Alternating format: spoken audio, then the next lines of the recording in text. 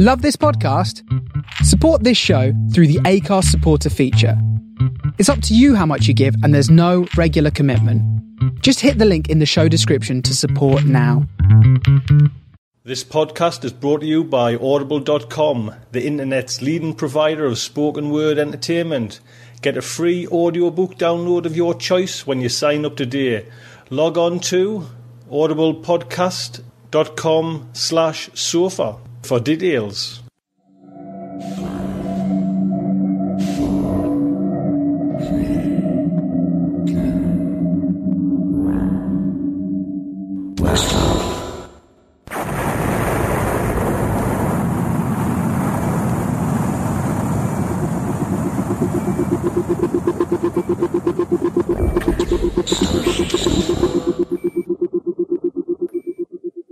This is the Starship Sofa. Everybody, welcome.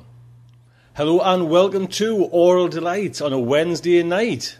We have a fun-packed show tonight. I hope you will stick around and join the show.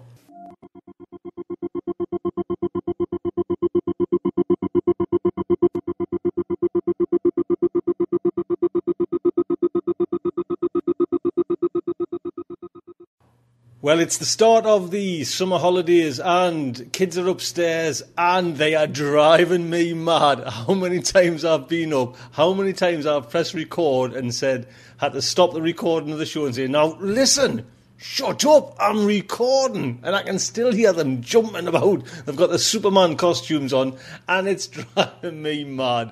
So if I can get through this Aural Delights, it will be fantastic. Help us out here. So today we have a little bit of an unusual show, unusual in the way that there is a story by my good self in. Yes. Oh, dearie me. It's for the reason that I've got a little audio collection out and it will be in the shop now called Jumping Into Possibilities.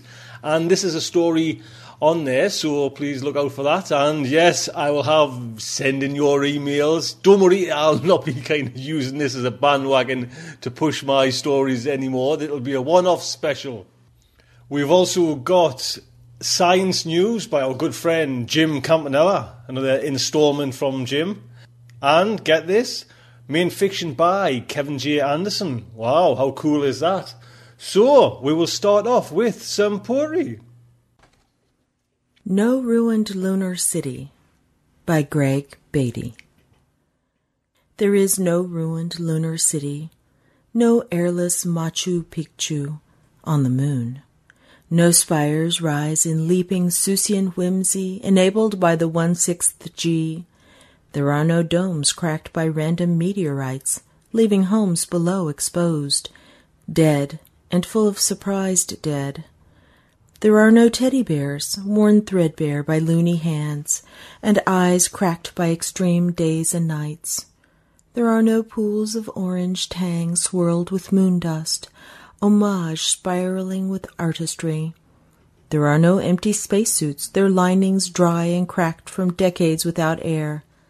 No, there are no lost cities on the moon, with squares that recall Topeka, Vladivostok, Quito, or Rome, and cities that run from crater to mare, only to stand empty because men have moved on.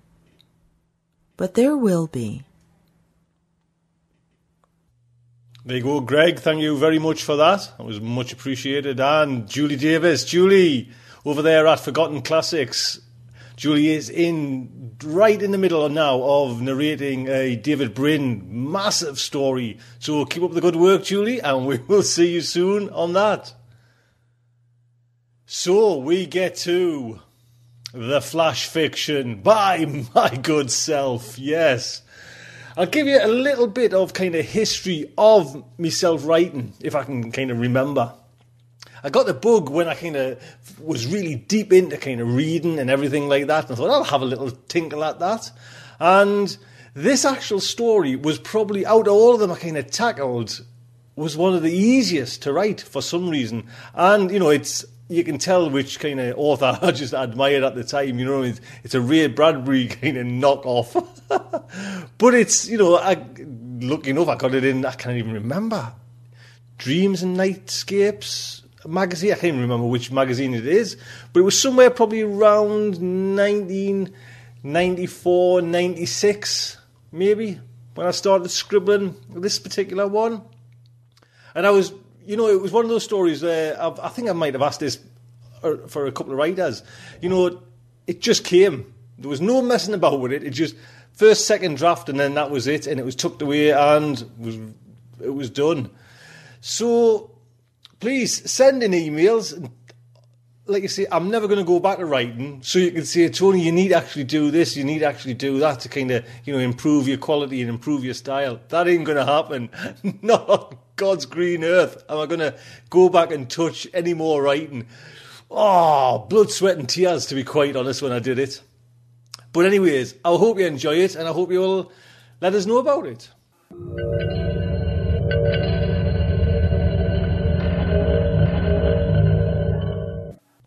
The Switch by Tony C. Smith.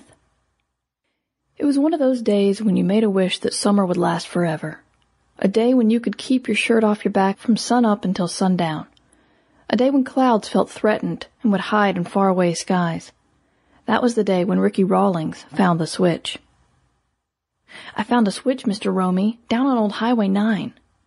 What switch, you say? Now what kind of switch would you be talking about, Ricky? Nathan Romy eased himself from a rocking chair with all the care and respect his 83-year-old body deserved. I don't know, sir. I never flicked it. What you doing on old Highway 9? You be crossing that new express freeway? I ran, Mr. Romy. I ran across those 8 lanes quicker than a bullet from Sheriff Howler's gun, quicker than Pa's belt when he's lashing us kids. And you say you didn't flick it? No, sir, came straight back. Thought I'd tell you first, Mr. Romy, seeing as you're the oldest in town. Ricky reached out a grubby hand, the same color as his bare feet. You want to see, Mr. Romy? You want to come see the switch?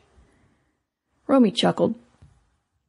I haven't been further than the end of town since they abandoned Highway 9 for that new freeway. His voice eased into its gentle rhythm. I ain't seen much, that's for sure, since they came with their steamrollers and shovels. I ain't seen old Hank since... Why, he must be reaching 90 now. He lapsed into forgotten times. Or my Ella? Romy's eyes held a vision which long ago had passed away and died. His voice trickled to a whisper. No, sir.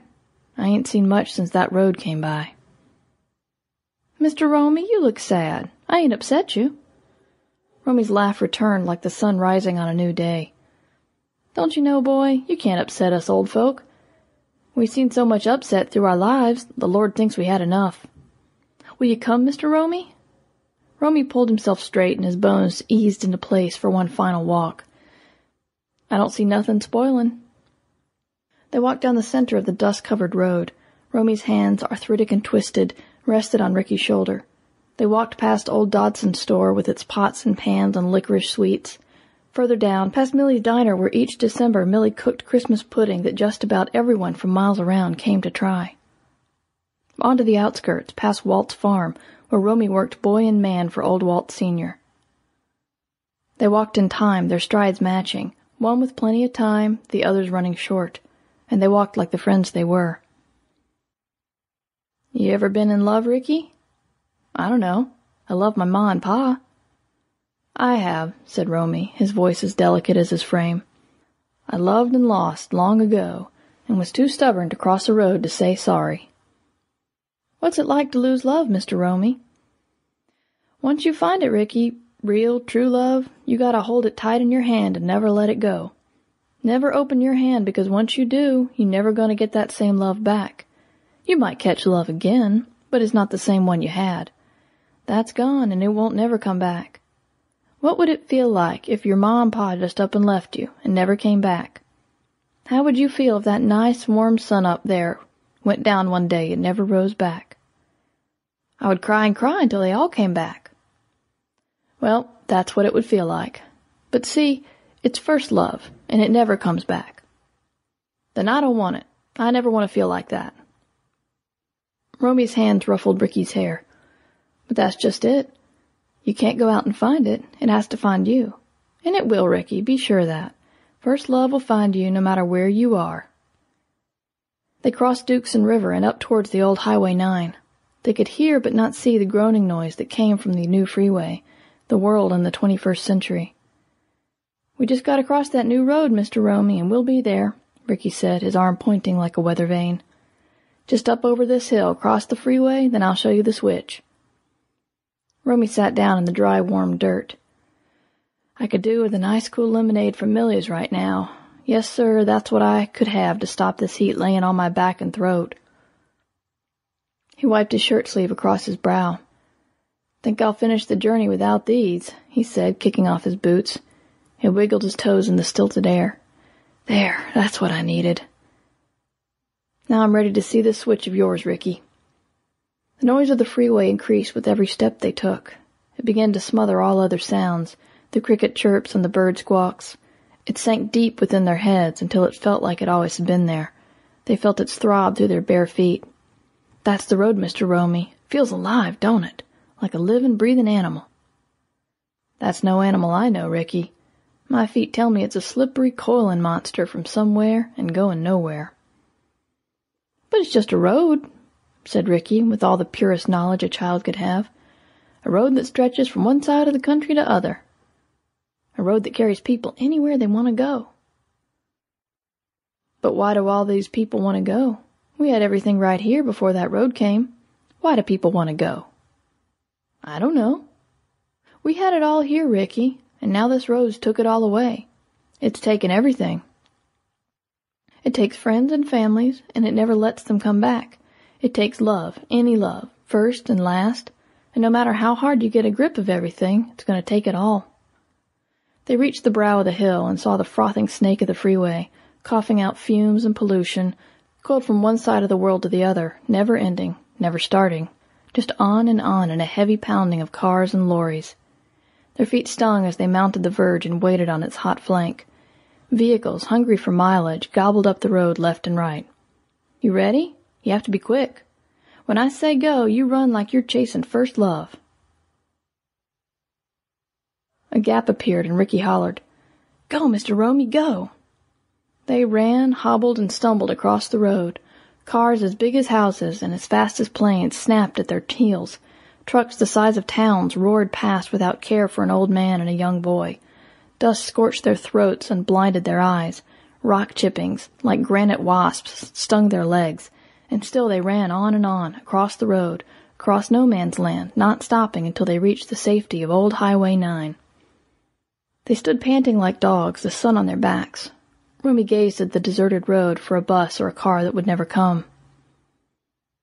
"I've been thinking, Mr. Romy, these two roads, one young, one old, running side by side, they're like you and me." But Romy never heard. He sat down on the old baked highway, staring out towards the new freeway. He turned and smiled at Ricky. "I never thought I'd be sitting here, on this old road again, looking out over there." He pointed to the new road. "So, Ricky," his voice slow and labored, "where's the switch that I've come to see?"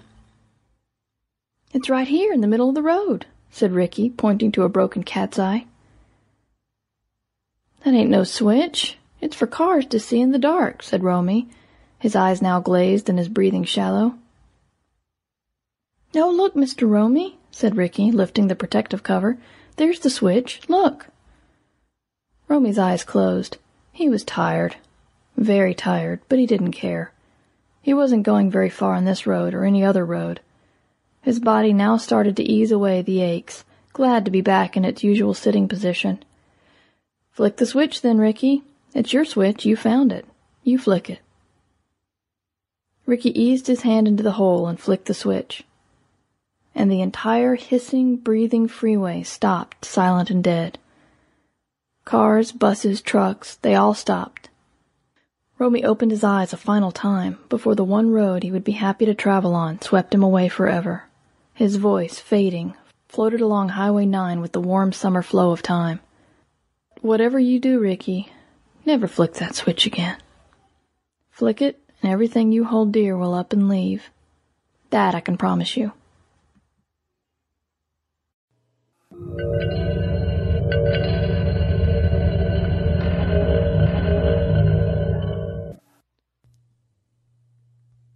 And there you go. So that's it. My wares are on the table. Just like to say a big thank you to Mer Lafferty for recording that. Links on the site to Mer's podcasts and websites. It was Mer, thank you very much. And can I just say a big thank you to Skeet, who actually designed the artwork for Jumping Into Possibilities. Skeet, that artwork is amazing. Please do pop over to Skeet's website, check out his artwork. In a few weeks' time, I'm going to get Skeet on the sofa and chat about the artwork he's done for me and the artwork he does for anybody else out there. So please do check that out. And again, do check Skeet's website. Give him an email if you want some artwork doing. And don't forget, that is one of a collection of my stories. If you'd like to pop over to the Starship Sofa shop, $4.99, and there's a special on at the moment. If you buy the whole collection of the back episodes for $9.99, that's, I guess, I'm thinking now it's probably about $90 up there. You will get the book in there free as well. Don't worry, you can just, if you want, you don't have to get the whole kit and caboodle. If you just want the book, that's in there as well. But if you want to do a special and get the whole lot, up for a month where you buy the back shows. So there you go. Please let us know how you feel about that, if you like the story. If not, don't tell us how to write, because I ain't going to listen. I'm just going to smile when I get the emails about that. So today's Aural Delights podcast is brought to you by Audible.com, the leading provider in spoken word entertainment. Audible has, get this, over 35,000 titles to choose from to be downloaded and played back anywhere, just like Starship Sofa. Log on to audiblepodcast.com/sofa to get a free audiobook download of your choice when you sign up today. Again, go to audiblepodcast.com/sofa for your free audiobook. And actually, I was one of those ones who slipped over and got the free copy book by Christine Catherine Rush that disappeared. And also in there, you can get Frank Herbert, God Emperor of June. And we have Kevin J. Anderson on today. His final volume in the sterling conclusion to the Saga of the Seven Sons, The Ashes of the World, that is in there as well. The Dream and Void by Peter F. Hamilton, that's in there. Beginning of a new trilogy. And Territory by Emma Bull. So, no reason not to pop over and check out audible.com. Don't forget, audiblepodcast.com/sofa. Now we come to part of the show which is proving very popular amongst you listeners out there. It is Mr. Jim Campanella and his news on science. So, Jim, what we got out there, sir? Greetings, one and all. Oh, have I got a couple of great stories for you tonight. They're both related to the following sound clip. Looks good in this on. Roger. BCS arm switch is on.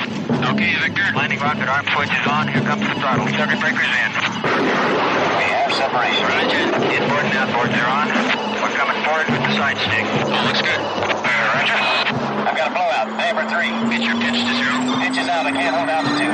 Correction. Alpha hold is off. Trim selectors emergency. Flight com, I can't hold it. She's breaking up. She's breaking. Steve Austin, astronaut, a man barely alive. We can rebuild him. We have the technology. We can make him better than he was. Better, stronger, faster.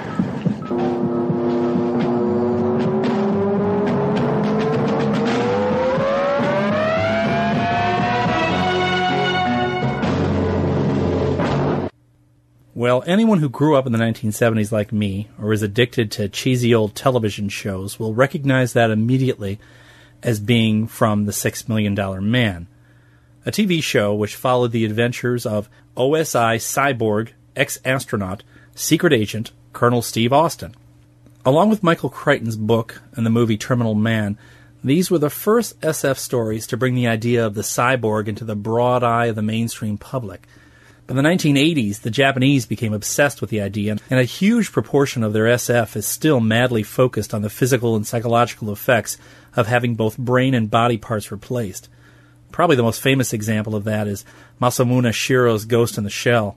Of course, the idea of a man with artificial parts replacing the original factory equipment obviously goes back much farther than that.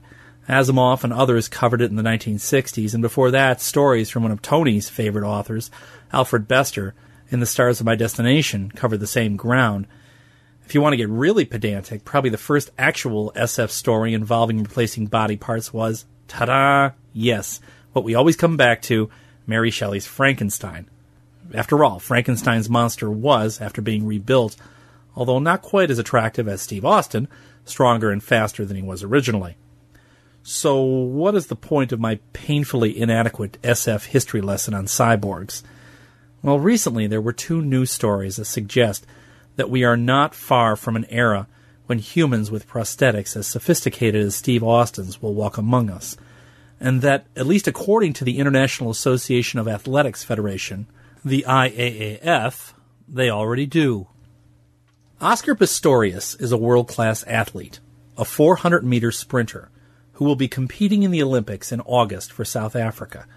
He is also a paraplegic with both his lower limbs, below his thighs, replaced by carbon fiber prosthetics that resemble nothing more than black-bladed, high-tech leaf springs from your car. His legs are called Cheetah Flex Foot Prosthetics, and they're made by an Icelandic company called Össur. After doing well at international races earlier in the year, Oscar did not get the honor of being allowed to compete, even though he qualified, until also winning a serious battle in May with the IAAF and the International Olympic Committee involving his high-tech prosthetics. Oscar will not be the first paraplegic Olympic athlete, by the way. That honor goes to New Zealand's gold medaling archer Neroli Fairhall, but Miss Fairhall was not running on artificial legs. She shot her bow from a sitting position. Also, she was not accused like Oscar of actually having an advantage over her opponents. Yes, you heard correctly. Double paraplegic Oscar was accused by the IAAF of having an advantage over his competitors. That is why they didn't want to let him compete. Now, we're not talking about Steve Austin electronically enhanced legs here that make Oscar superhuman. We are talking, to put it bluntly, high-tech peg legs attached to his stumps. So, what were the accusations of the IAAF? Well, it comes down to 2 points. Here is the first point, as stated by the actors from The $6 Million Man in this clip. He's not even breathing hard. Well, you see, his lungs are used to handling oxygen for the blood supply for 2 arms and 2 legs. Now they only have to take care of 1.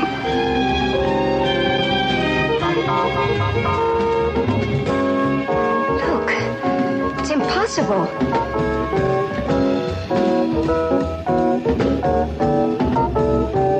Years ago, so was a 4-minute mile. The limits are here, Miss Manners. Here. That arm, those legs of his will do anything, absolutely anything, as mine tells them to. I think he's ready for us now. There you have it. Does Oscar have an advantage over his competitors because his blood is not being pumped to his legs? Is he using less energy in a 400-meter sprint than his competitors, and thus have an advantage? By the way, take this from a former high school sprinter. The 400-meter is a bitch of a run, since it is all out. It's just like a 100-meter dash, but it's 4 times the distance. And your muscles are stressed both aerobically and anaerobically to make energy, like you can't imagine. To get a world-class sprint time on the 400-meter, well below 50 seconds, the world record holder, Michael Johnson, 43.18 seconds, your body has to be in perfect condition. Well, Oscar's body is obviously not perfect, and yet he is competitive. Is it because he's cheating with his prosthetics? Well, that's what the IAAF claimed. They conducted a 2-day scientific study of Oscar's prosthetics, led by German professor Gerd Peter Bruggermann. Afterwards, they concluded that Oscar uses 25% less energy than average runners due to his artificial limbs, therefore giving him an unfair advantage on the track. Is this true? Well, Oscar believed it was nonsense and had his own scientific study done with the help of Dr. Hugh Hare, an associate professor and biophysicist at MIT. Dr. Hare addressed the accusations. Now, remember what I said earlier about getting energy from 2 sources while running? Those 2 sources are aerobic and anaerobic. The aerobic pathway is used by muscle cells to break down glucose and burn it chemically to create energy in the form of adenosine triphosphate, ATP. The aerobic pathway is active when you have huge amounts of oxygen available in the muscle cells to help break down sugar. Now, anaerobic energy is created when the muscles are stressed for lack of oxygen. It's a pathway that allows small but significant amounts of ATP to be made under severe stress conditions. The IAAF claimed that they could measure both aerobic and anaerobic energy levels. Dr. Hare, on the other hand, says that you can only measure energy produced aerobically. Quote, anaerobic energy cannot be quantified by anyone, not here in the U.S., not in Germany. It simply can't be precisely quantified. Unquote. The IAAF claimed that they could quantify anaerobic energy, and they even put an exact number on it. That is where Oscar's 25% energetic advantage supposedly comes from at 400-meter race speeds. That value of 25% is simply absurd. Hare says the German studies are deeply flawed because you simply cannot quantify levels of anaerobic energy being used at those speeds. He concluded that no one can assess quantitatively whether there is or is not an advantage. Hare also points out that the German method used to determine how much anaerobic energy was being used by Oscar is just plain wrong. They measured the amount of lactate in the blood. Now, lactate is a substance that's produced when your muscles are starved for oxygen but still need to make energy. Lactate actually comes from an alternate energetic fermentation pathway that's similar to that in yeast that makes alcohol for beer and wine. Just not as much fun. Lactate buildup in stressed muscles accounts for your pain after a long run, a workout, or whatever kind of physical stress we're talking about. In the correct circumstances, the more lactate made and in the blood, the more energy was made anaerobically. Unfortunately, most physiologists don't accept that lactate blood measurement as being an accurate representation of anaerobic capacity when measuring a runner at high speed. The metabolic output is too great and too untrustworthy for just such a measurement to be believed. When you're running below a certain critical speed, all the energy produced is from aerobic sources. Well, what Hare did was simply take all of his measurements below that critical speed so that the anaerobic measurements never even came into it. Hare found that when the aerobic energy is the only energy source available, Oscar and the other world-class athletes with intact legs showed no significant difference in energy consumption. And this makes perfect sense from a practical standpoint. Remember, we're not talking Steve Austin here, where his whole leg was replaced. Oscar's thigh muscles are intact. He uses up lots of aerobic and anaerobically supplied energy to push on those prosthetics. So the other accusation of the IAAF is that Oscar uses less energy than his competitors because his prosthetics spring back and return energy to his thigh stumps, thus reducing the energy needed for him to run. At least according to the IAAF, there is little bounce-back energy that comes from a human leg hitting the ground. The IAAF calculated that Oscar's ankle springs would give him a, quote, mechanical advantage of the blade in relation to the healthy ankle joint of an able-bodied athlete that is higher than 30%, unquote. Well, Professor Hare responded to this in two ways. First, he indicated that there's no way to know how much of that returned energy actually went into the muscles and into motion, and how much is just transferred into heat energy and dissipated out of the springs like that. The IAAF, on the other hand, insisted that the cheetah prosthetic transferred all the spring energy back into motion, unlike a human leg. But they didn't actually measure this. Additionally, Hare hypothesized that not all of the springback energy is lost in a human leg. Some of it is transferred to the knee. In our body, we have muscles that span multiple joints. And biomechanics does suggest that one purpose of muscles that actually span multiple joints is so the body can transfer energy across joints. In short, it's entirely unclear that Oscar does have the advantage that the IAAF suggests. Additionally, Oscar may have a serious disadvantage over healthy world-class athletes. One of Dr. Hare's collaborators, Dr. Peter Wayland of Rice University, has found in biophysical studies that really fast people generate very high forces on the ground, and they do this very, very fast.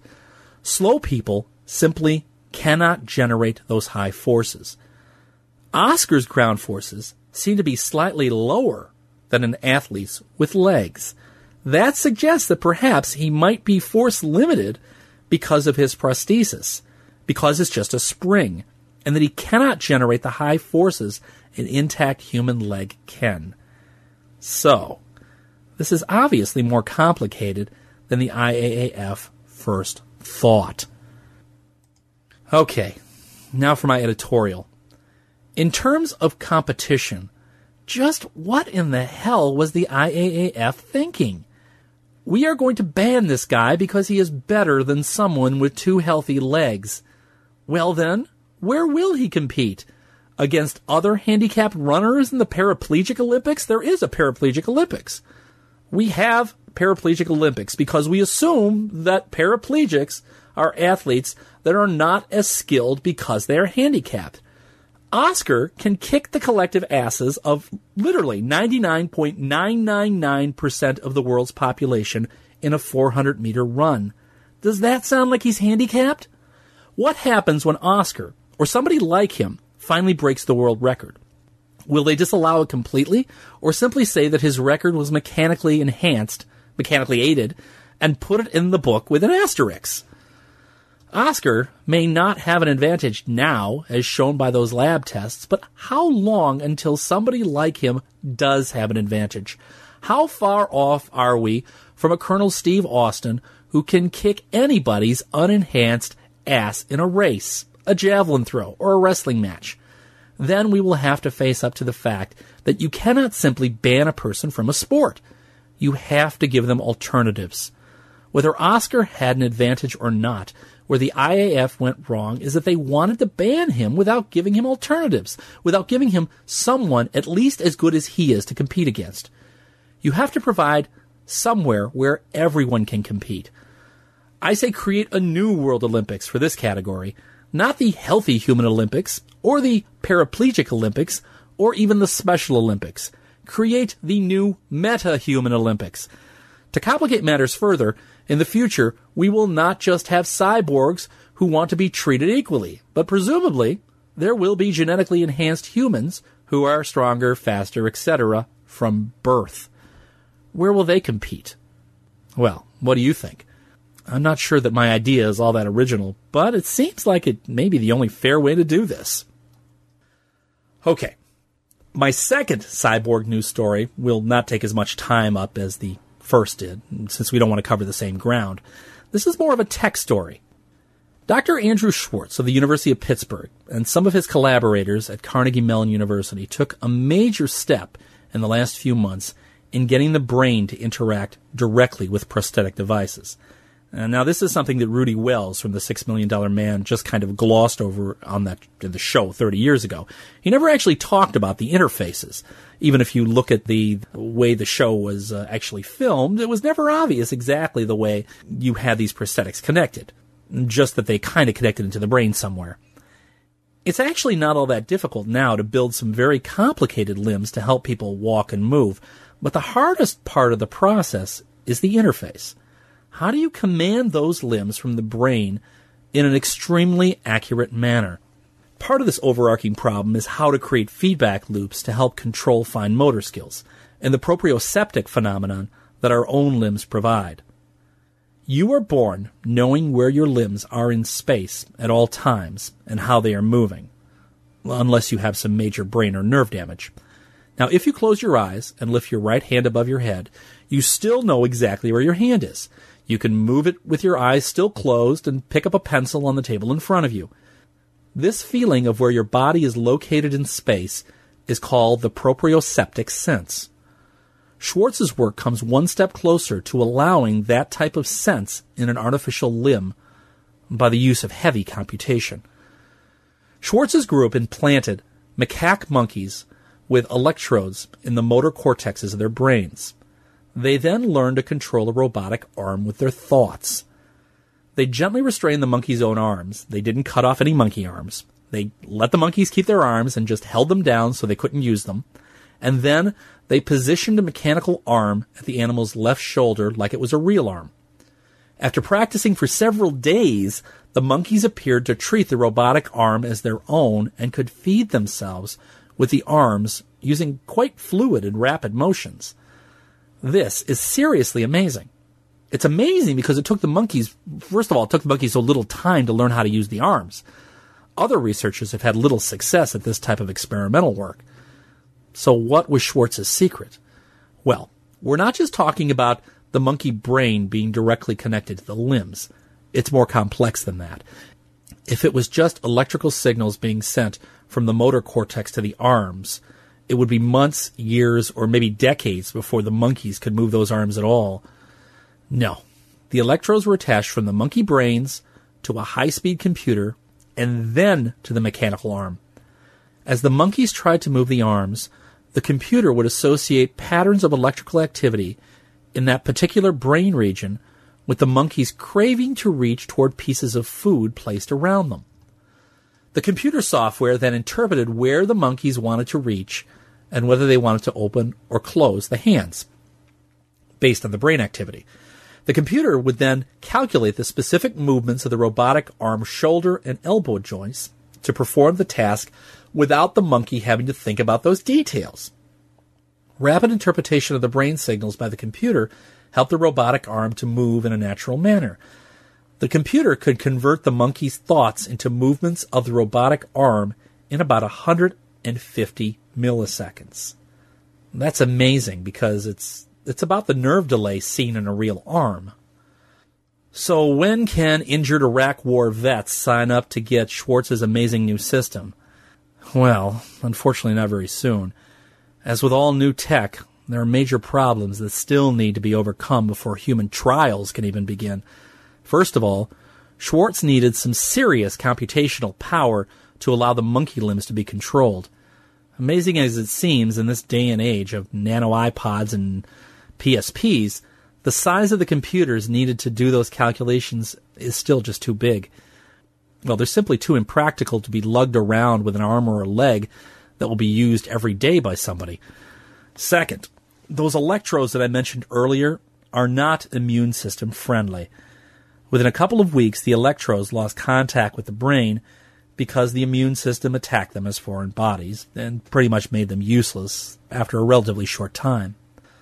But these are just technical problems. As any scientist will tell you, overcoming technical problems is just a matter of time and patience. Do not expect to see Steve Austin's limbs in the next couple of years, but do not be surprised if you do not see them regularly within the next decade. Not to sound stupidly hopeful, folks, but I can guarantee that will happen. Because the success of work like this is always a matter of how much money you throw at it. And right now, lots of grant money is being thrown at this problem. From where, you ask? Well, in the states where I live, most of the funding for this type of research comes oddly not from the National Institute of Health or the National Science Foundation, but from military sources. So many young soldiers have been crippled in the last few years fighting in the Middle East that it has become imperative to the U.S. military to help all those 20-something amputees. Now, we are talking tens of millions of available dollars to grantees with the right proposals. At first, this may seem amazingly selfless for the military-industrial complex that we in America have.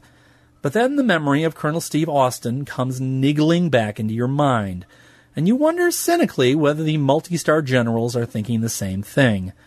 Wouldn't a squad of cyborgs, who were faster and stronger, with better eyesight and hearing, be a hell of a lot better than the unenhanced troops we have now? And no, nowhere in the grant application materials does the military actually mention actual military applications for advanced prosthetics. But, well, it is food for thought. I'm finished for the moment. Thanks for listening. As usual, take care, and I hope I have inspired some of you.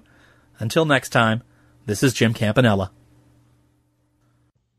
Jim, that is fantastic. Thank you so much. Jim, along with yours, Amy's and Terry Edge's articles, they are proving so popular amongst the Sofanaut community. Just need a couple more. I would like to get someone, I've mentioned this before, about trying to get someone in the actual real-worldy, spacey news, something along them lines. And I have got, listen out to one of the future shows, I have got an idea that will replace the flash fiction. More news to come on that. But it's now over to the main part of the show, the main fiction. It is by none other than Kevin J. Anderson. And like I said before, Kevin J. Anderson's Ashes of the World, the final volume in his epic science fiction series, The Saga of the Seven Suns, just released. Worked on that series for 8 years and very satisfied how it came out. Talking to me the other day, and he says, imagine that, an author who actually delivers his books on time and writes a long series with a beginning, middle and end. Rather unusual there. The paperback edition of The Last Days of Krypton comes out in August. This is the never-before-told story of the actual politics and tragedies that caused the destruction of Superman's home planet. And apparently it's got a really cool 3D cover using some sort of fancy technique that has actually never been used before in the publishing industry. So check out that when it comes. And finally, he's got a novel with Brian Herbert, Paul of June. The direct sequel to the original June comes out in September. Plenty of things going on in Kevin J. Anderson's world.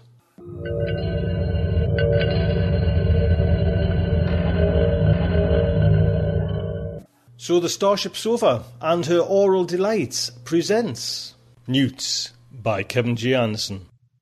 During what should have been the Ring Colony's Independence Day celebration, the mood in the family habitat was somber. Rex Hollings stared through the viewing window toward the pastel clouds of Saturn. Thanks to the mellowing influence of his implant, he wore a placid smile, aware and yet immune to the misery and dread all around him. The others were incapable of being so stable in a time of crisis. Rex admired the planet's gentle beauty. The majestic ring arced and caught sunlight, glittering with a spray of rocks where the tightly knit group of worthies had built habitation modules, storage depots, greenhouse domes. All those artificial structures should have formed the backbone of a carefully engineered society, a magnificent colony. Standing alone, Rex considered the grand aspirations of visionary Ardette Hollings, who had founded the Worthies. Now there were 3 empty seats at the dinner table. All families had suffered similar losses in the recent space battle. As the emotional currents moved around him, Rex imagined himself as a rock in a fast-flowing stream, as in the library images he liked to view. Images of natural beauty were the only parts of Earth that Ardette had allowed them to see, claiming that everything else was too corrupt. He found the lovely landscape scenes very soothing, the rushing waters, the crashing ocean waves, the silvery waterfalls. Rex had never visited Earth, and he never would, especially not now. Though he could not personally experience extreme moods, he still recognized the agitation from his mother and 2 sisters-in-law. It was like learning a foreign language. Even little Max was affected by the tension. The boy clung fussily to his Uncle Rex, who was 2 years younger than his father. Rex picked up his unsettled nephew, whispering soft words that soothed him. Max stopped crying, giggled once, then played with his uncle's hair. They both looked out the window. "See the planet? Isn't it pretty?" As a firstborn, Max would never be subjected to the implant or the operation. If Rex hadn't been so calm, he might have envied the little boy. Mother emerged from the kitchen unit, forcing a bright smile. She looked wrung out and pale, overworked, overwhelmed, but not willing to surrender any ground to fate. She would keep doing what she must, regardless of the circumstances. As the wife of Ardette Hollings, she had always been an excellent example for other worthy women to emulate, filling her role, doing her tasks, never overstepping the boundaries. Rex thought she was perfect, even knowing the terrible things that had happened to the colony and what they could expect from the Earth military forces. Her job was to manage their home and keep the family unit intact. Mother would die before she gave up any of those tasks, no matter what outside threat might be coming their way. Today is our special day, so we have a feast. 21 years ago, today, Art Det led us away from Earth and brought us here to form our model society. She said the phrases she had memorized. Her husband had written the original Independence Day speech, and the words had become canon. We came here to find peace, despite the hardships we knew we would have to face, and without interference from outsiders. Rex intoned the benediction along with his two sisters-in-law. Peace despite hardship. He handed the now happy toddler back to Anne, tapping Max on the nose and making him giggle one last time before the meal. Mother brought out platters of fresh vegetables grown in the greenhouse domes. At the end of his shift that day, Rex had brought home the best from the harvest. Far more than they really needed to eat.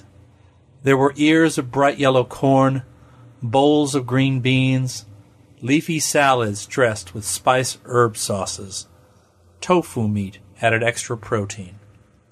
With all greenhouse systems perfectly functional, at last, the productivity in the domes was enough to feed a population beyond even Ardette's greatest dreams. And now that so many colonists had died, there was extra food for the table. Silver linings. Rex smiled at the thought. He served himself sliced tomatoes so red they made the eyes ache. There isn't so much reason to celebrate, grumbled Anne as she took her seat next to one of the empty spots. When Max fussed, she set the toddler on her knees and absently shushed him. Rex offered to take the boy, but Anne shook her head. Mother would not let anything derail her purpose. It is still our Independence Day. We have always celebrated it, and we'll do so again this year. Our men would want it that way. Who knows what'll happen next year, Rex said, meaning to be optimistic. He let the events flow toward him and accepted whatever came. He, like so many others of his generation, was kept on an even keel, cooperative, causing no trouble. Ardette had wanted it that way. Instead, his comment stung the others there.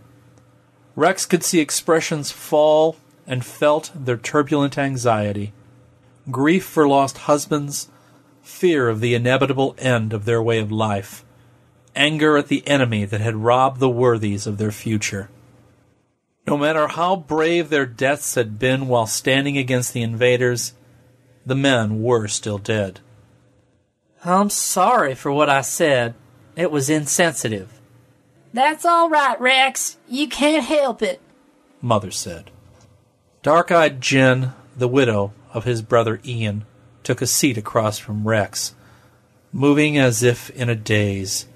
She had full lips, a lush figure, and a once sparkling personality that had made her an extremely desirable mate. Ian had been the envy of many worthies when she'd accepted his proposal of marriage, and Ardette himself had blessed the union. Rex had been very pleased for both of them, hoping they would have many children. But there hadn't been time.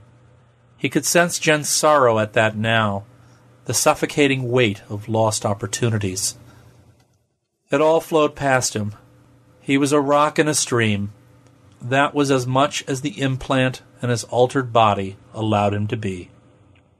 Since Rex was the only man there, Mother asked him to say a brief prayer for Lee and Ian, as well as their father and all of the fallen heroes. Rex mouthed the memorized words in his thin, piping voice. Then they all joined in an uninspired but adequate recitation of Ardette's traditional Independence Day benediction. When he finished speaking, everyone murmured, as Ardette said. Giving him a shy smile, Jen served Rex one of the ears of corn, took a smaller one for herself, then passed the plate down to where Anne was struggling with Max while scooping up some beans. Anne had a round face and curly brown hair. When her husband was still alive, she had kept herself beautiful for him, but in the months since Lee had fallen, she had little opportunity to do so, especially with caring for Max. Rex knew that Anne struggled to be strong, to follow Mother's example. Worthy women were groomed to be exceptionally competent in their well-defined areas of responsibility, and to rely on the men to fulfill their own duties. But not even Ardette, with his grand dreams and detailed societal models, had envisioned the possibility of an entire stratum vanishing practically overnight. Anne asked, "How soon do you suppose the DPs will be here?" She spoke as if it were casual mealtime conversation, though Rex could hear the tension, like brittle glass in her voice. "I'll have no such talk at the table." Mother passed the salad bowl around again and urged them to eat. "This isn't the time for it." "I'm afraid," Jen said in a small voice, looking directly at Rex. He glanced away, knowing what she wanted from him, but unable to give it. He felt so sorry for her. The Democratic Progressives had dispatched a retaliatory force to crush them, and everyone knew it was only a matter of time. The Worthies had already sacrificed all their fighting men against the first small exploratory force that had come to Saturn. Ardette, Lee, Ian, and the other men in Worthy settlement had defeated the enemy that day, but at incredible cost to themselves. The remaining colonists would have no chance when Earth's reinforcements arrived at Saturn. For months now, Rex had felt the uneasy panic wafting among the colony survivors, like the wind from a laboring air recycler. But he remained calm. All Newts remained calm. Ardette had thought it for the best. After the meal, his belly full, Rex helped out in the kitchen unit, cleaning dishes, recycling scraps. Though worthy men did not do such work, Newts were allowed to perform some duties traditionally reserved for women. Besides, Rex had designed or refined some of the household recycling systems himself, and he knew how to keep them functioning at peak efficiency. Jen offered to help him while Anne and Mother played with Max in the main living area. One of Ardette's old recorded speeches played on the screen. Crowds of exuberant new colonists cheered, giddy with their recent separation from Earth, and assured of a bright future if only they followed the rigid, worthy plan. Jen stood uncomfortably close to Rex in the cramped kitchen unit. He used a squeegee to scrape food into a compost recycler and stored the serving plates in the sanitizer, which used water reclaimed from the abundant ice in Saturn's rings. For a while, she made light conversation, though he could hear a deep and desperate huskiness to her voice, a longing and a need. After a long pause, Jen said in a very low whisper, "Rex, I ache every time I see you. Do you know how much you remind me of Ian? You look so much like him." "I am his brother. We've always looked a lot alike." She slipped her arms around his waist. "Face me." He felt awkward, interrupted in his work, but he dutifully turned. He looked at Jen's oval face, her delicate chin. Both of his brother's wives were beautiful women, yet Rex felt no desire for his sister-in-laws. Still, he loved them deeply. Jen must have seen it on his face. He stroked her hair, trying to calm her, as he had done with Max. Growing bolder, she pressed her soft breasts against his chest, then tilted her face. She kissed him, at first tentatively, and then ferociously. Her lips were moist and pleasant, warm, wanting more than he was capable of giving. I miss him so much, Rex. I'm so lonely. We're all lonely. He gently extricated himself, patted her on the shoulder as a brother would, and reminded her of what she already knew. I'm not entirely like Ian. I'm missing some of my parts. Though he had not intended to upset her in any way, he experienced her reaction like whitecaps crashing against a sea cliff. Another library image from Earth. Rebuffed, Jen backed to the door of the kitchen unit.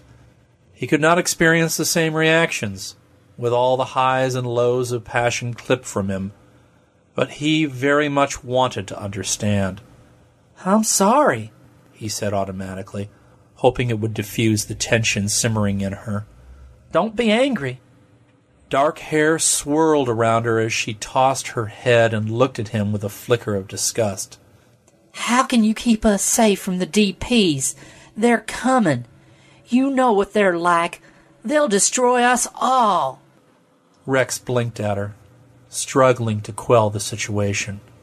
Yes, he had heard Ardet's speeches on the evils of Earth, the manic greed and violence of the Democratic Progressives.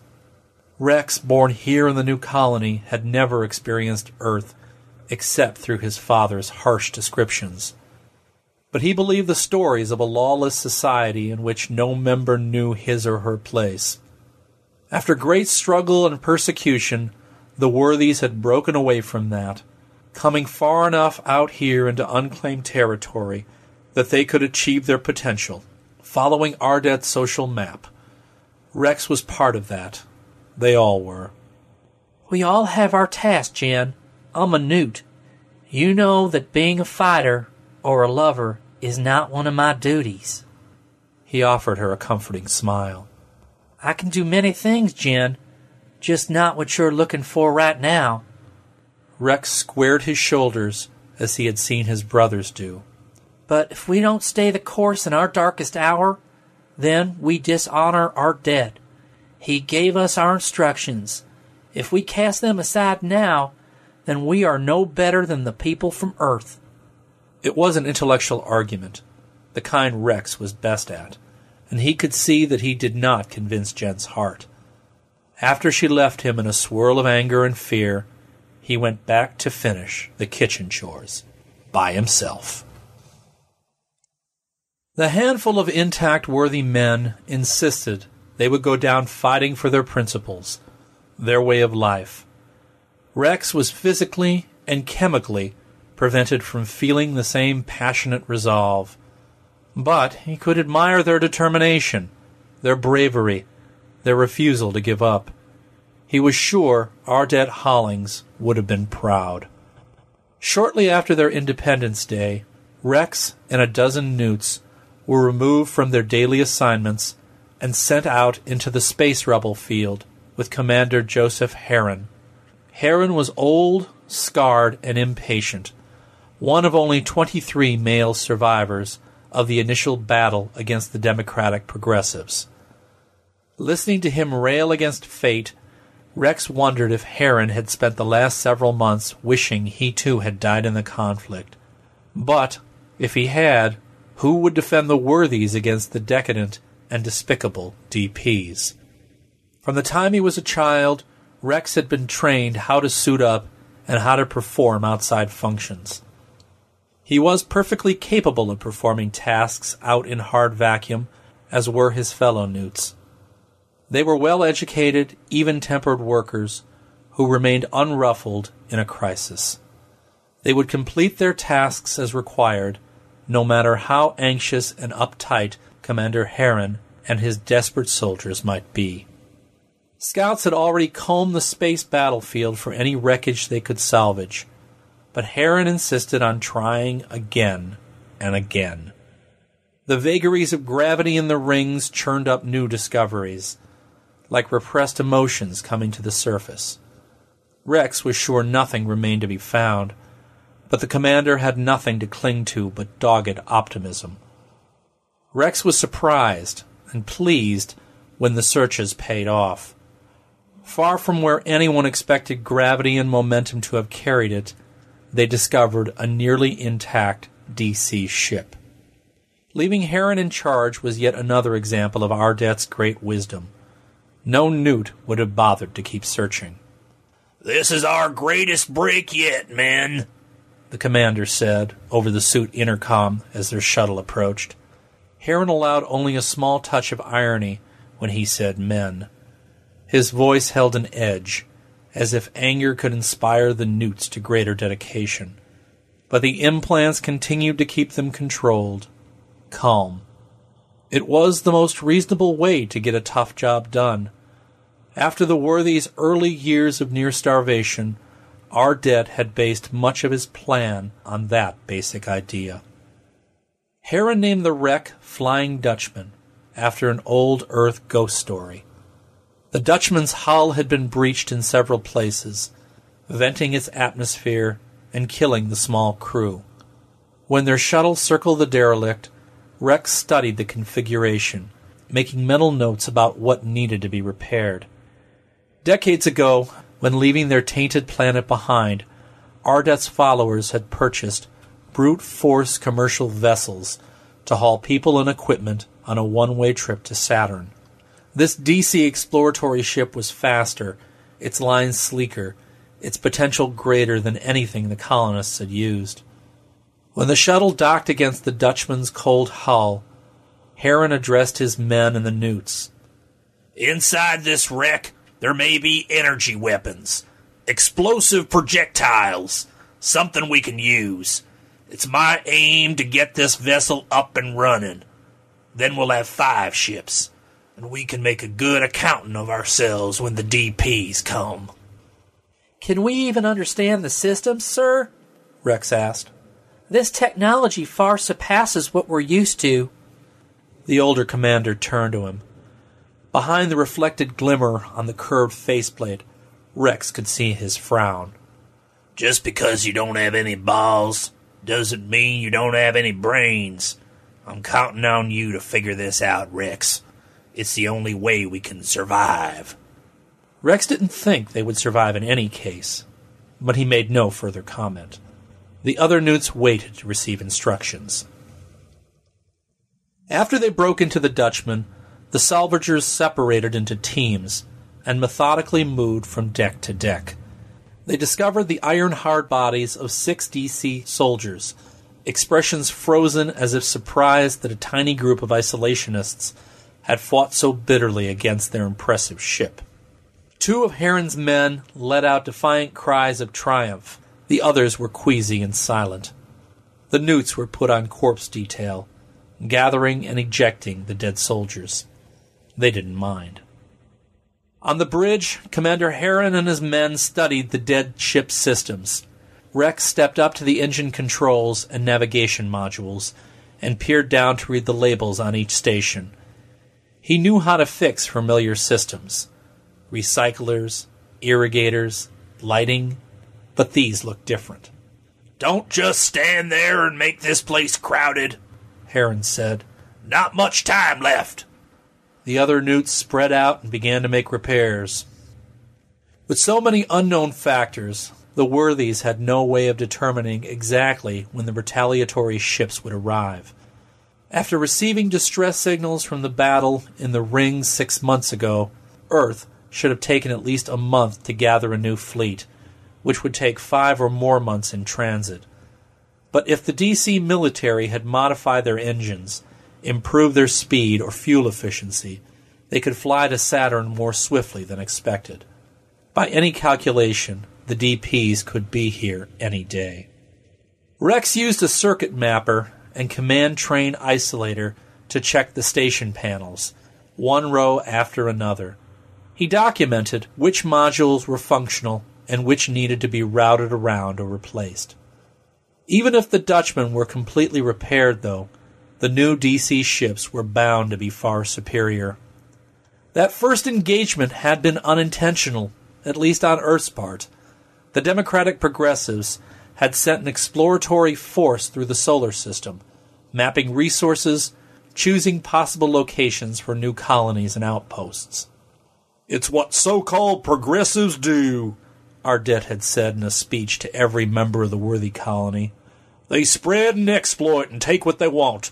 We cannot let them steal our homes. We dare not let them disrupt our grand experiment. We must prove the strength of our principles." His voice grew deeper and more powerful. It had been so stirring that Rex found himself moved, in spite of the implant. "The DPs are barbarians. They will pillage and rape and destroy everything we hold dear." The worthy men had howled, the women had cringed, and the newts had listened carefully. The men gathered every possible ship, cobbled together anything that could be used as a weapon, then set an ambush in the rings to protect their way of life. The DC exploratory force had come to Saturn with escort ships and scientific vessels, intending to use the plentiful ice in the rings to replenish their fuel and water supplies. Rex had studied the records of their arrival, and as far as he could tell, the DPs had taken no aggressive action. It seemed possible that they hadn't even known about the tiny hidden colony. But fiery-eyed Ardette called it an incursion, a criminal trespass by plunderers. After overcoming birth pains and terrible difficulties, the colony had begun to thrive, exactly according to the design. They wanted nothing to do with the people of Earth. The DC scientists and pilots were astonished when the worthy men attacked.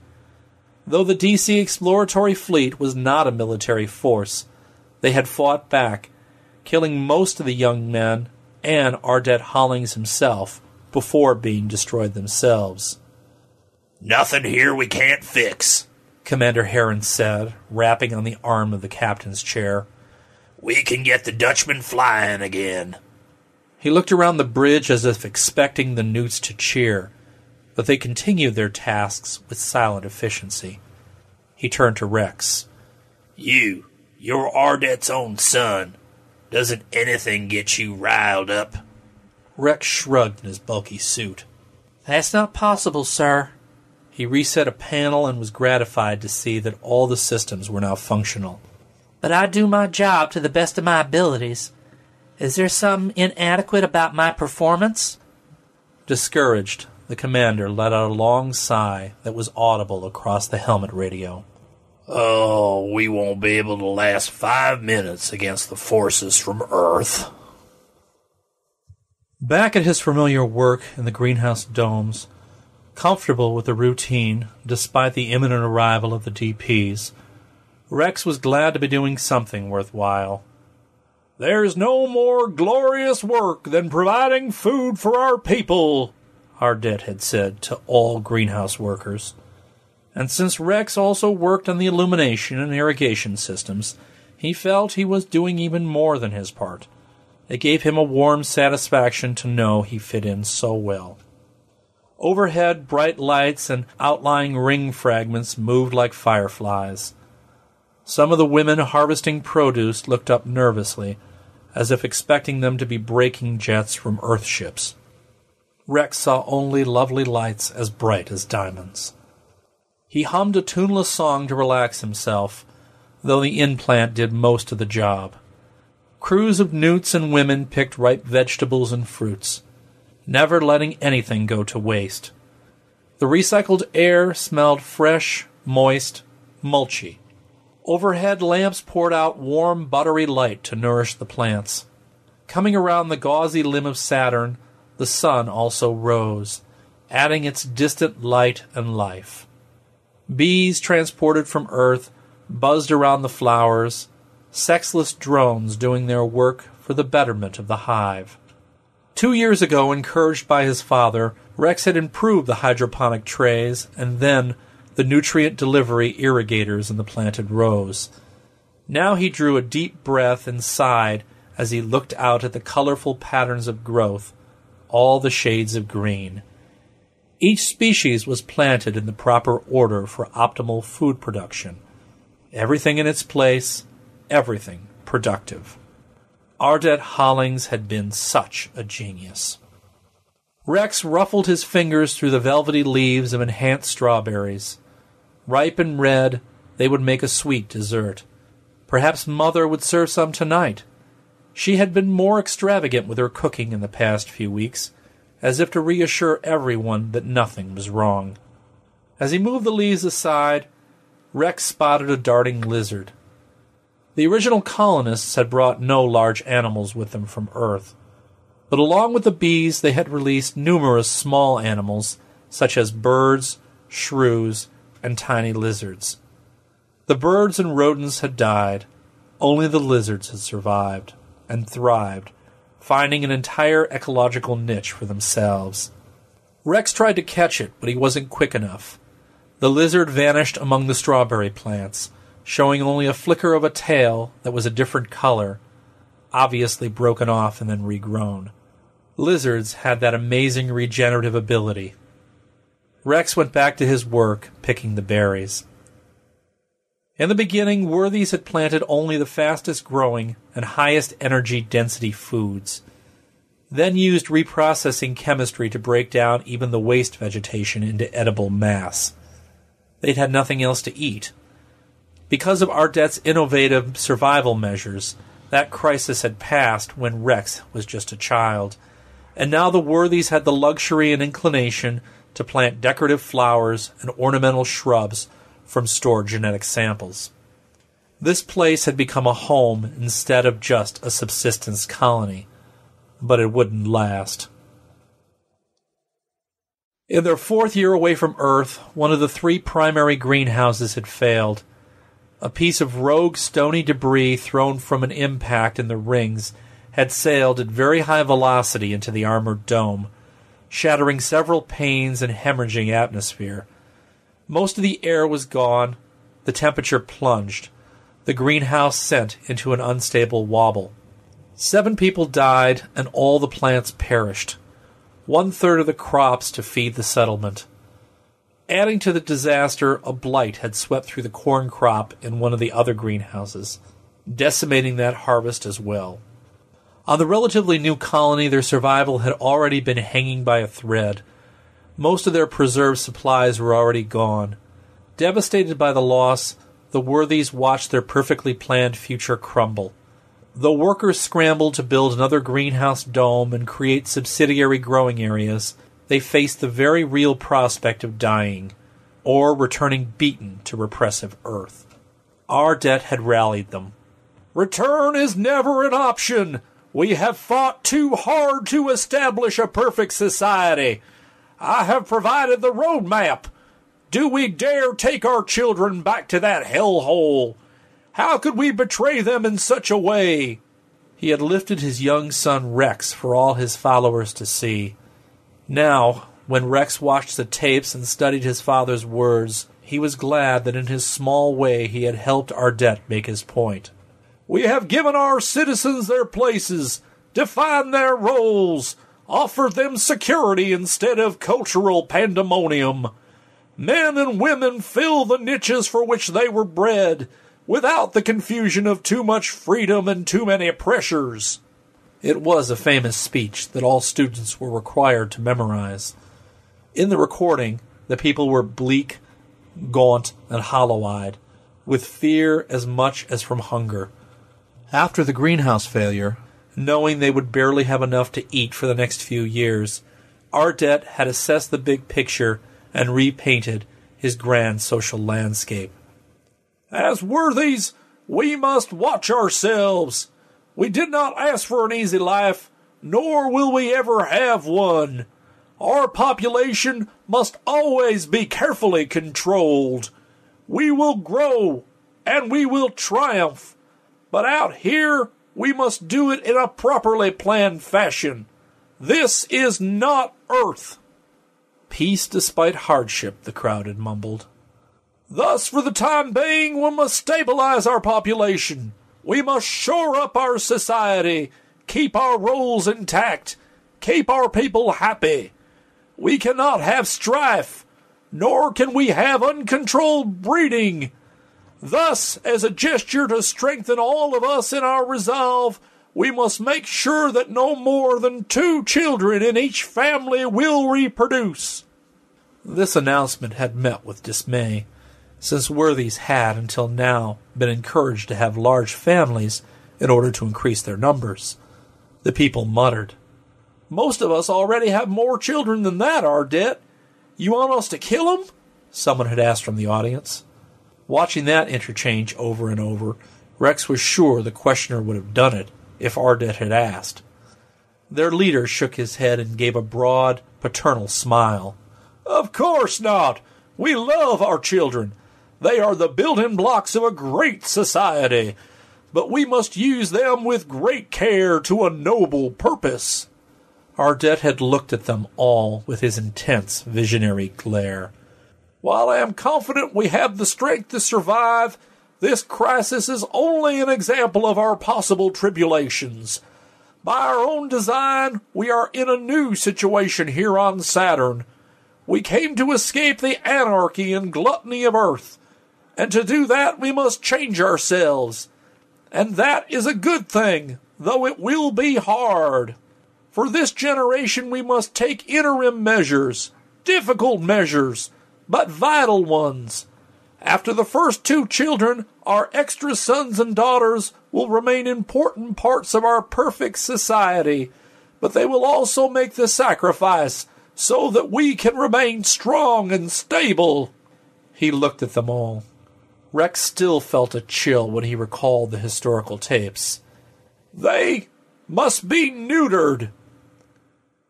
As an educated adult, when Rex considered the details of the solution, he didn't think the mathematics worked out. Neutering the additional children had not decreased the number of mouths to feed, but, as became clear later, that had only been the first part of Ardette's brilliant plan. Using the greenhouse accident as a springboard, he had led his people past another watershed, pushed his new society to an entirely new level. Because he was their leader, because his followers would do anything he asked, they had not argued. To show his sincerity, Ardette had won their hearts by offering up his own young son as the first to be castrated. Rex was told again and again what a great thing he was doing. Though being only 4 years old at the time, he had understood nothing about what was really being taken from him. After a large group of children were neutered and properly raised, girls as well as boys, Ardette had quietly revealed his deeper motivation to create an entire layer of society without aggression, without destructive competitiveness. Newts were cooperative and friendly, productive, and completely reliable, if not ambitious. The boys being the most prominently changed. The castration itself was not sufficient for Ardette's purpose, though. With carefully metered implants, the newts remained on an even emotional footing, causing no trouble.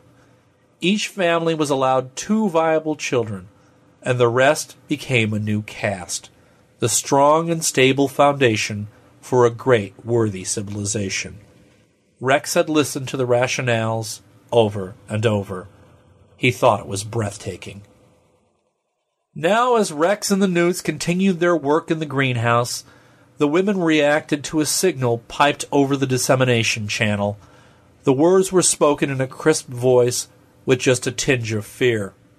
An outpost on the fringe of the outer ring has picked up radio chatter, and long-distance sensors have just discovered the Earth military force on its way.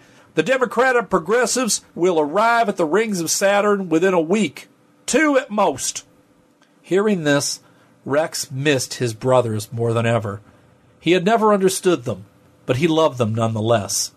In their youth, Lee and Ian had fought and wrestled with each other, so full of life. Fairly bursting with energy, they had always exhausted their little brother. They had tried to include Rex in their roughhousing play, but even as a boy he had never enjoyed it, due more to the implant than the actual neutering. What if he had been more like them? As he finished filling his container with strawberries, Rex looked up through the transparent dome. He thought about Jen, desperate for him to be something he wasn't, then felt sorry for Anne and her little boy.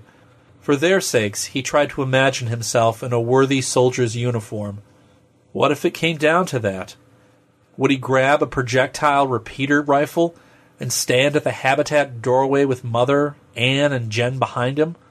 Snarling, would he point the hot barrel of the weapon toward the oncoming DC invaders? scream like a madman and blast away one enemy after another? Maybe he would use the weapon as a club if he ran out of ammunition. He would bare his teeth. He would claw at them with his hands. The women would treat Rex as a hero, a savior. Then he would hop aboard the Flying Dutchman and streak off into space, using the ship's weapons to destroy more of the DC attackers. He would make them pay dearly. Rex wiped away the faint sweat that had broken out on his forehead, shaking his head at the strange ideas. The implant struggled to banish the thoughts as fast as they came into his head. None of it felt like something he could do. Something he should do. Rex was a newt, with his specific role to play, just like every worthy. Ardette would have been gravely disappointed to learn his son had even entertained such fantasies. It was not at all what the great leader had designed newts to do. They served another purpose. Rex emptied his container of strawberries and then went to pick soybeans. Even after the women had rushed off, he and 4 newt companions stood together chatting. Their conversation didn't touch on the approaching Democratic progressives. Rex was confident that everything would work out for the best. The family huddled together in the living quarters for their final hours.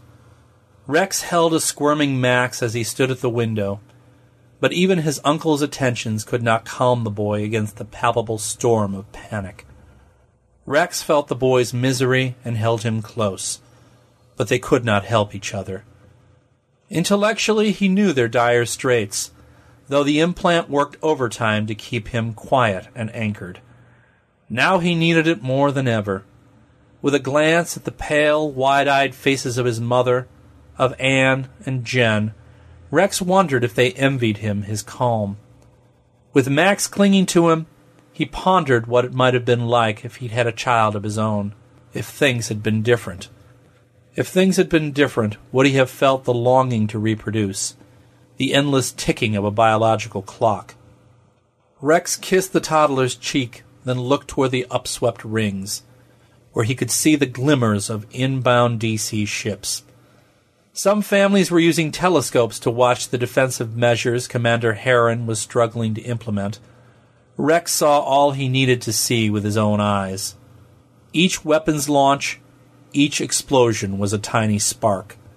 The Earth forces had come with more than 100 fully armed military vessels, more than enough to overwhelm any resistance the worthies could mount.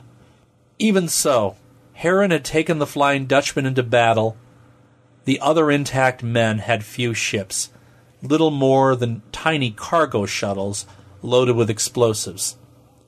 They faced off against the DPs in a brave but hopeless last stand.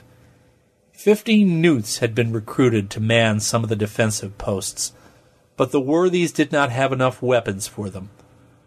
Rex wondered if his neutered comrades were experiencing any fear in their extreme circumstances. Was this what Ardette would have wanted them to do?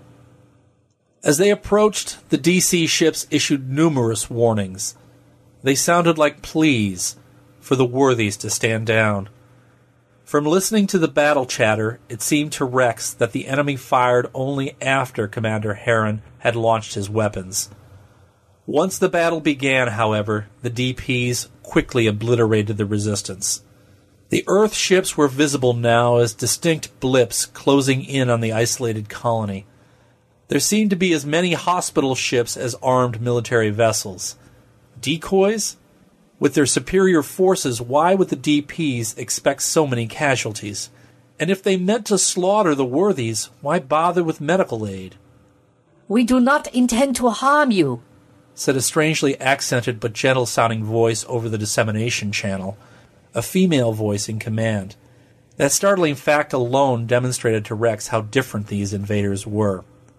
"They're lying," Anne growled. Now she tried to take Max, but the boy clung to his uncle. Rex soothed him, and Anne withdrew to her terrified pacing. As the DPs passed the outer supply depot, it exploded, booby-trapped with proximity bombs. Flying shrapnel tore open one of the Earth's battleships.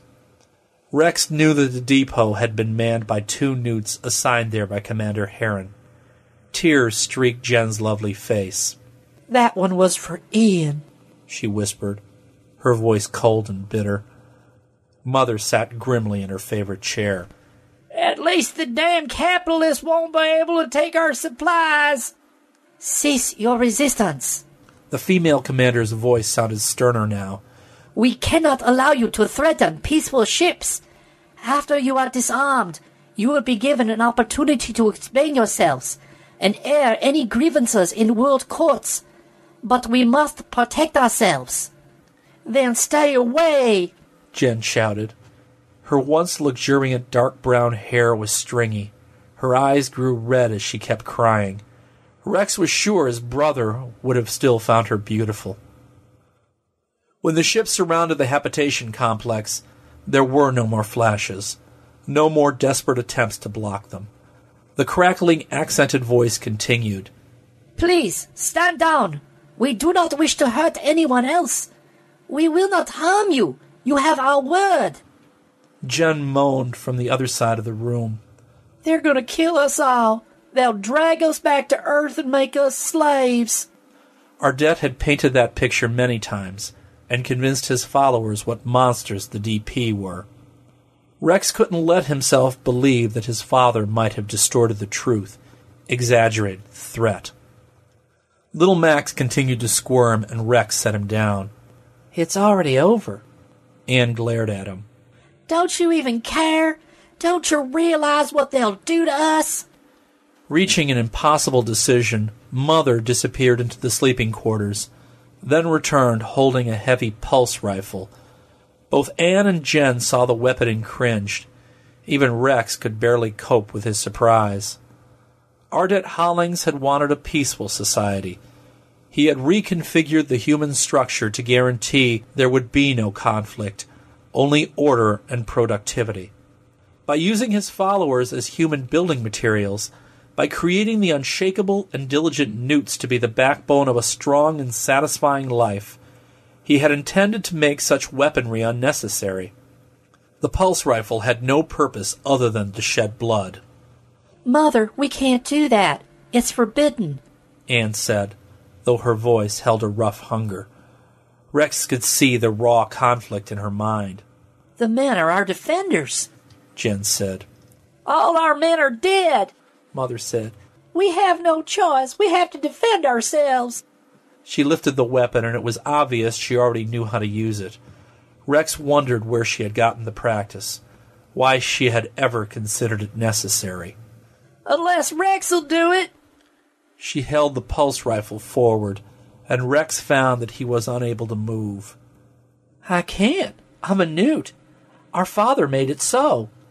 Do you believe in Ardette's teachings? Do you truly trust his words? He shied away from the weapon, shaking his head. The implant, the operation. Our father forced me not to be a man. How can you demand it of me now?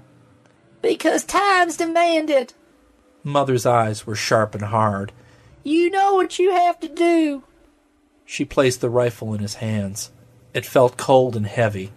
He stared at the firing controls. The DC ships clustered around the colony domes and locked themselves down. Rex's family members all jumped upon hearing a loud thump as the invaders forced open the access locks. They're coming, Anne said. Rex stood with the rifle like a dead weight in his arms. Yes, he did believe what Ardette had told them. He had listened to all the speeches, enough to memorize most of them. He knew what the worthies stood for. He accepted everything Ardette had claimed, though the actions of the DC invaders were not what he had expected. The implant helped him to consider his thoughts, to see them objectively, without the disturbing backwaters and eddies of unruly emotions. He had no testosterone-induced distractions, no aggression, no wild mating drive.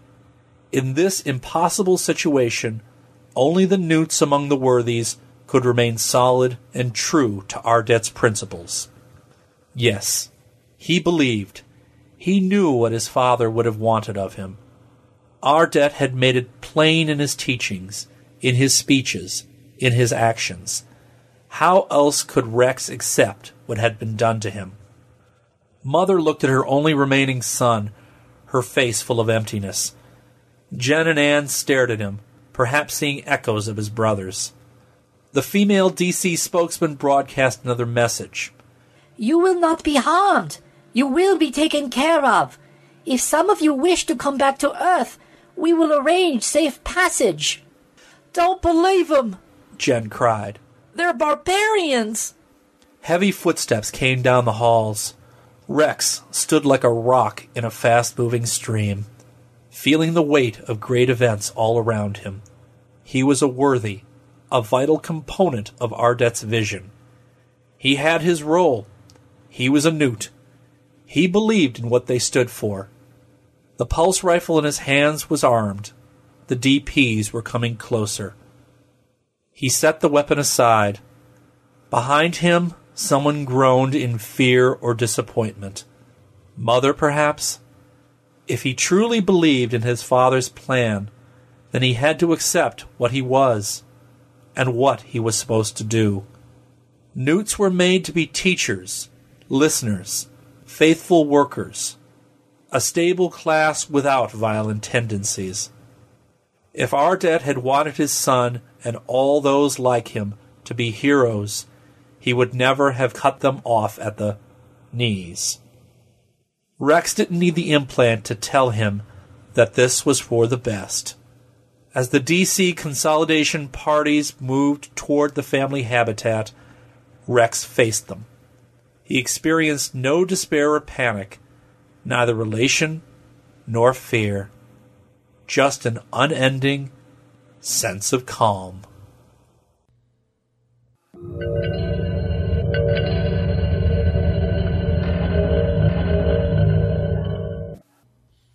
And there you go. Thank you, Kevin J. Anderson. We are so appreciated over here at the Sofa for allowing us the narration of that story. Please check out Kevin J. Anderson's site. Links on my site. Don't forget, copyright is Kevin J. Anderson's. No going out there and trying to selly. Jim, again, you've got children. How can you be doing all this work? Thank you so much. Please pop over and check out Jim's site as well. Jim, you're just helping this sofa along fine and dandy. Thank you very much, sir. So that is another week's instalment of the Starship Sofa Aural Delights. I hope you've enjoyed it. Please drop us emails. If tell us where you listen to it. Tell us what's up in your life. Tell us if you're agreeing with what I'm doing. Anything. Lovely to get emails. Keeps me as if I'm just talking to four walls and just putting this show together for just myself. Don't forget, if you would be kind enough to drop a donation, honestly, it would mean so much to me. It just helps kind of keep this thing going and making sure we are flying in the black. I was going to say in the bloody red there. So yes, please do that for me. Links on the site. If you sign up for the monthly donations, you will be put over and subject to the Starship Sanatorium private feed, members only. £2.50 a month for that. That is coming soon. Like I say in a couple of shows, I will be sprinkling them throughout August, July. Actually, July is running out.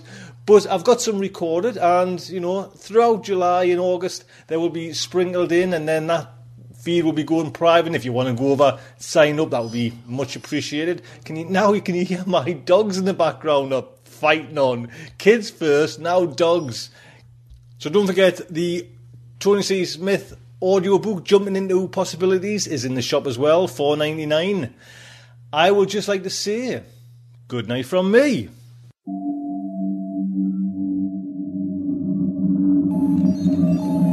Will our heroes survive this terrible ordeal? Can they win through with their integrity unscathed? Can they escape without completely compromising their honor and artistic judgment? Tune in next week for the next exciting installment of Starship Sofa. Evacuation procedure initiated. Shuttle set for launch. Airlock will be opened in 3, 2, 1.